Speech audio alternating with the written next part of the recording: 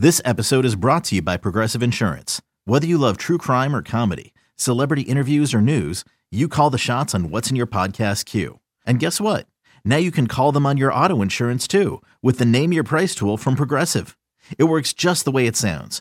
You tell Progressive how much you want to pay for car insurance, and they'll show you coverage options that fit your budget. Get your quote today at Progressive.com to join the over 28 million drivers who trust Progressive. Progressive Casualty Insurance Company and Affiliates. Price and coverage match limited by state law.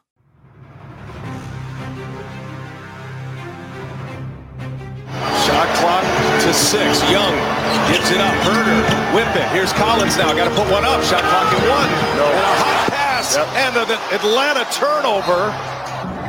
Shot clock is off. Got a chance to take the last one if they wanted. Sixers down a point. Here is Embiid. No. The final Simmons. No. And it's out of bounds. And it's Atlanta ball. It's BetQL Daily with Joe Ostrowski on the BetQL Audio Network. Joe O and my co-host today is Chris Ranji, BetQL Daily, and we are here weekdays, 10 a.m. to 1 p.m. Eastern Time. You can follow us on Twitter at BetQL Daily, at BetQL Daily. Heard the highlights of what we witnessed last night in the NBA playoffs. Only one game tonight, but who's going to be healthy? The injury report, that's always the big question every day so far in the NBA playoffs. Let's bring in a big Sixers fan, Alex Christensen, on Twitter at _Noops. He's a professional bettor. He writes for 4 for 4, does some player props over there, and he co-hosts the Net Worth Pod. But as I mentioned, a big-time Sixers fan, so I'm curious to see how Alex is hanging in there on this morning. Alex, how do you choose to look at what is now a best-of-3 series? Are you choosing to look at it and say, okay, Embiid 0 for 12 and a half, that's not going to happen again, or didn't have the explosion in the second half? We don't know if Embiid's right. The Hawks won. They shot less than 37%. Trey had a great game overall with not many turnovers, great assists, but it wasn't one of those great Trey Young shooting nights. How are you choosing to look at it this morning?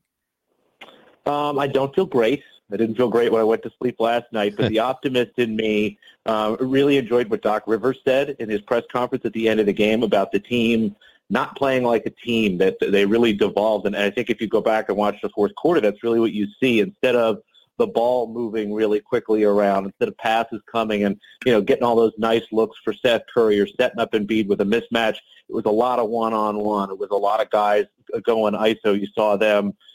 They dribbled the ball off their feet. They did all sorts of goofy stuff in the fourth quarter there. So if they can come out of this and sort of gel together and get back to playing like a team, I'm not too worried. It would have been great had they won the game last night. They've been nice enough to have some rest here in between games, and I believe now it's just one night off in between each game the rest of the way, so that's not spectacular. Right. They're still the better team. Again, I think that they come out, play with a little more cohesiveness, and respond. This could finish in 6. I really hope it does finish in 6, but we'll see how they respond. I think that Doc Rivers also made the mistake of taking Ben Simmons off a little too early in the fourth quarter. I know that he struggles as a free throw shooter, but when you think of all the other stuff that he does in the offense, the way he pushes the ball with pace, the way he moves the ball around, setting screens for everybody, I know that he has to go to the free throw line, and that's not the best thing in the world. But worst case, at least you get a minute for everybody to rest. So I'm trying to be optimistic, but it feels really bad not to have that game slip away from us like that. Well, if Embiid is, obviously he's not 100%. He's admitted as much that he's not going to be because there are not enough off days for him to rest up. But if it turns out that the knee is nagging him and it's just not right, maybe he can't be anywhere near as effective as he typically is, can they still win this series? I think that they can. If he can play even the way he did last night, you kind of saw what happened. I know that the Hawks have had poor shooting games, but I think that's more about the Sixers' defense, especially on the perimeter. You look how good the team has been, making some of the switches, making the adjustment to trapping Trey Young really high on those high pick and rolls. That was really the big change for me from Game 1. Game 1, they were letting him kind of come down the floor, get settled high on the three-point line and pull up if he wanted, but kind of have his look at the floor and to be able to do whatever he wanted. And what we've seen the last few games, trapping him high, has really forced the ball other places. Bogdanovich might get hot and have another good game himself, but I think even without Embiid at 100%, the Sixers should be able to win this series. The other result last night, we had the Clippers easy. They take the big first quarter lead, and Kawhi, Paul George, great games. Marcus Morris could not miss from the outside. Mitchell, he had 37 points, but still a bit hobbled. Clarkson with a poor game overall, and still no Conley. Are you the outlier that you can figure out what the Clippers are going to be night to night? No, I have no idea what's going on with that team. I've made a lot of jokes about the playoffs so far being injury-riddled. You look at the Eastern Conference, it's obvious with the Nets. The Bucks have been more or less okay. The Sixers obviously struggling with Embiid. The Hawks, even with Trae Young having a shoulder injury. You go over to the West, we saw the Nuggets. They just looked absolutely beat up. They missed Murray. The Suns are mostly healthy now, but don't forget about those 2 games where Chris Paul had the shoulder stinger or whatever that was. And, you look at the Jazz, obviously they've had injury things. And I keep joking that the Clippers might just have some sort of brain injury. I don't know what's going on. You watch this team night to night, and I don't mean to make little mental injuries and things like that, but I don't know what's going on. I don't know what's happening in that locker room, what's going on with that team.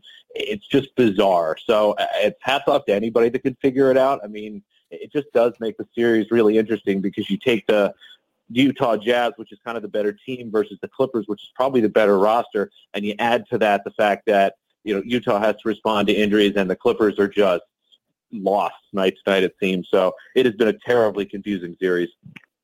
Donovan Mitchell played through an ankle injury, and he scored 37. He wasn't all that efficient, though, in getting to that point. Maybe I'm misguided in feeling like after playing last night, he's got this ankle injury that might stiffen up on him for the following game. Is that something that we should be concerned about, or they should be concerned about, or did you see enough last night to think he's going to be all right?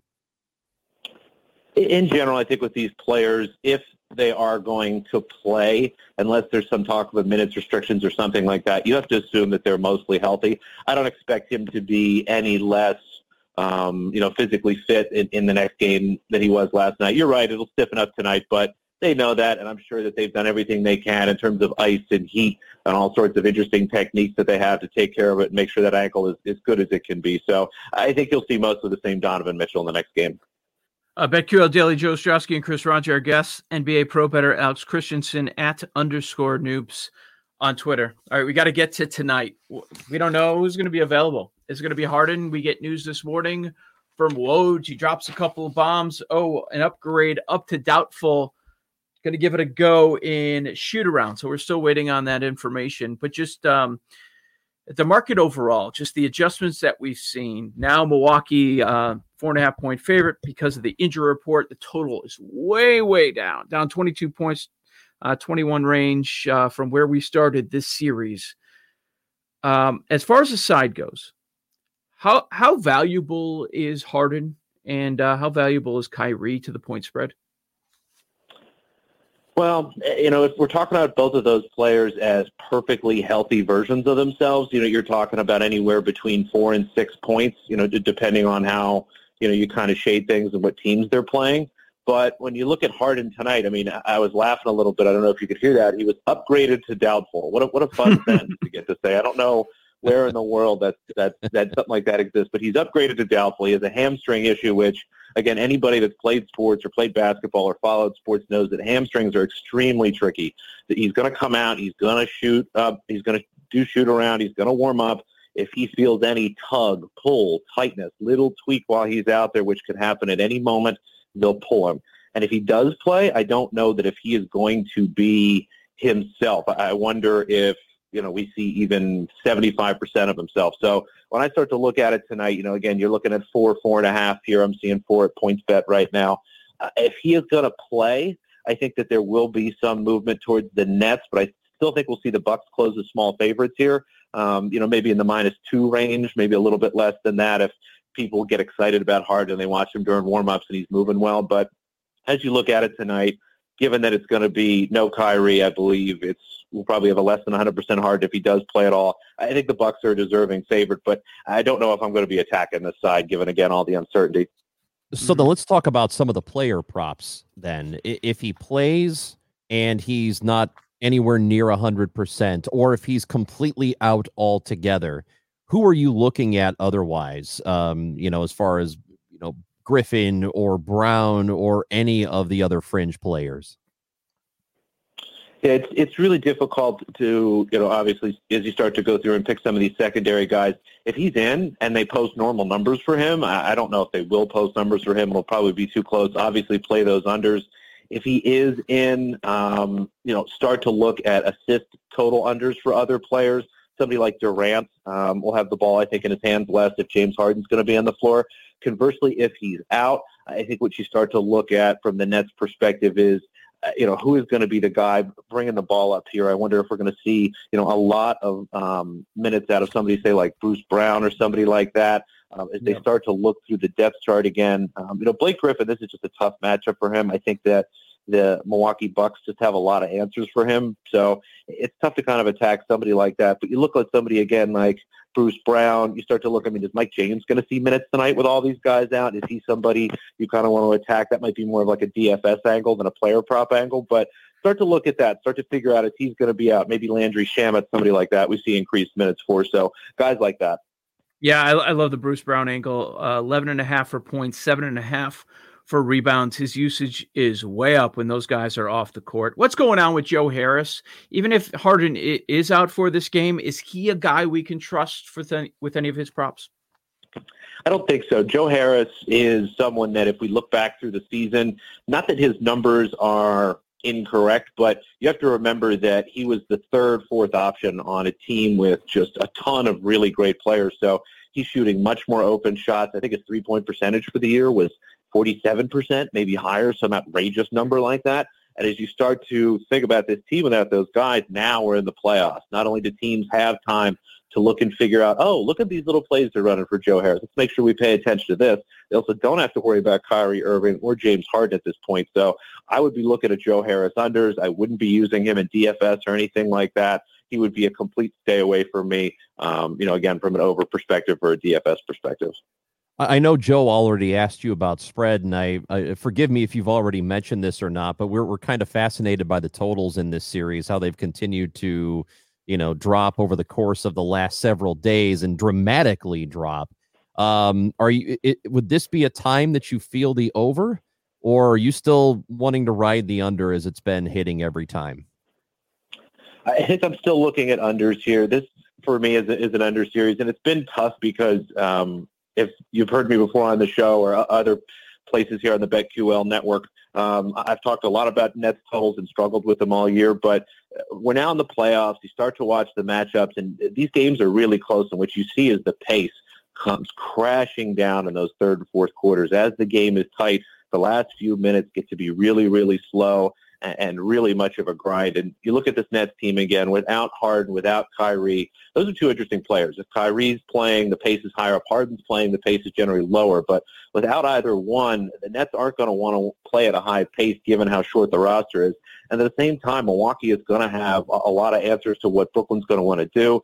And at the other side of the coin, Brooklyn's defense will actually be a little better without Kyrie and Harden. But Milwaukee, again, is a team that still can kind of attack them. So I think you'll have kind of a lot of, movable objects, unstoppable forces kind of going tonight that lead to a sort of slower, grindy game. I mean, this is playoff basketball, so it tends to be unders or pass anyway. With NBA Pro Bettor Alex Christensen on BetQL Daily. Alex, 3 series, all knotted up at 2 games aside. If you had to bet on one underdog for the series price, which one would you go with? You go with Clippers plus 110, Nets plus 150, or Hawks plus 240? It's really, really tough. I think you have to go with the Clippers, with the injury concerns about Donovan Mitchell, with not knowing what's going to happen with Mike Conley. I think that they're the most likely to win. I think that Hawks number is really interesting. That's a really, really big number given how tight the schedule is going to be. There actually might be a little more value in that Hawks number, so I might bet that rather than bet the Clippers. But if I'm just picking one, give me the Clippers. What are you feeling right now in terms of the outright champ? That's one of the hardest questions to answer in sports because you start to look at the odds, and the Nets are basically tied with the Bucks now to win the championship, and that's despite the fact that their series is not over and they have to play the 76ers, whereas The Suns are done. They're already in the Western Conference Finals. They're 4-1. They're going to get the winner of the Jazz-Clippers series, which is either a beat-up Jazz team or a Clippers team that has been an enigma, to try to be as nice as I can at this point this year. It's so hard. Gun to my head. Oh, man. I've been thinking about this it's over and brutal. over again. It's so up. The think it's Sixers the are now the Conference sixth champion. favorite. Right. I think it's the Eastern Conference champion. And now that we know Embiid's not 100%, the Sixers weren't able to close out last night. If the Sixers were up 3-1 going home, and I knew that Embiid had a chance to get another couple of nights of rest and get prepped for that Eastern Conference Finals, I would be pitching the Sixers a little bit harder here. But I think it's the Bucks or the Sixers. Whoever comes out of the Eastern Conference, I think it's one of those two teams is going to be winning the championship. Again, maybe they just fall apart, and there's Phoenix standing there completely uninjured. They were just the miracle unicorn team this year that somehow avoided all this nonsense. But I think it's the Eastern Conference winner. So, Milwaukee or Philadelphia. Yeah, and it's wow. Milwaukee now the favorite to win the title over points bet at plus 325. There's Alex Christensen, pro bettor. Check out his work, 4 for 4, and he's got the net worth pod as well at _Noops. Great stuff from Alex. As always, coming up next, we have a new favorite for the National League MVP, and Charles Barkley was on one last night again. We'll talk about it next. Strowski and Raji, BetQL Network.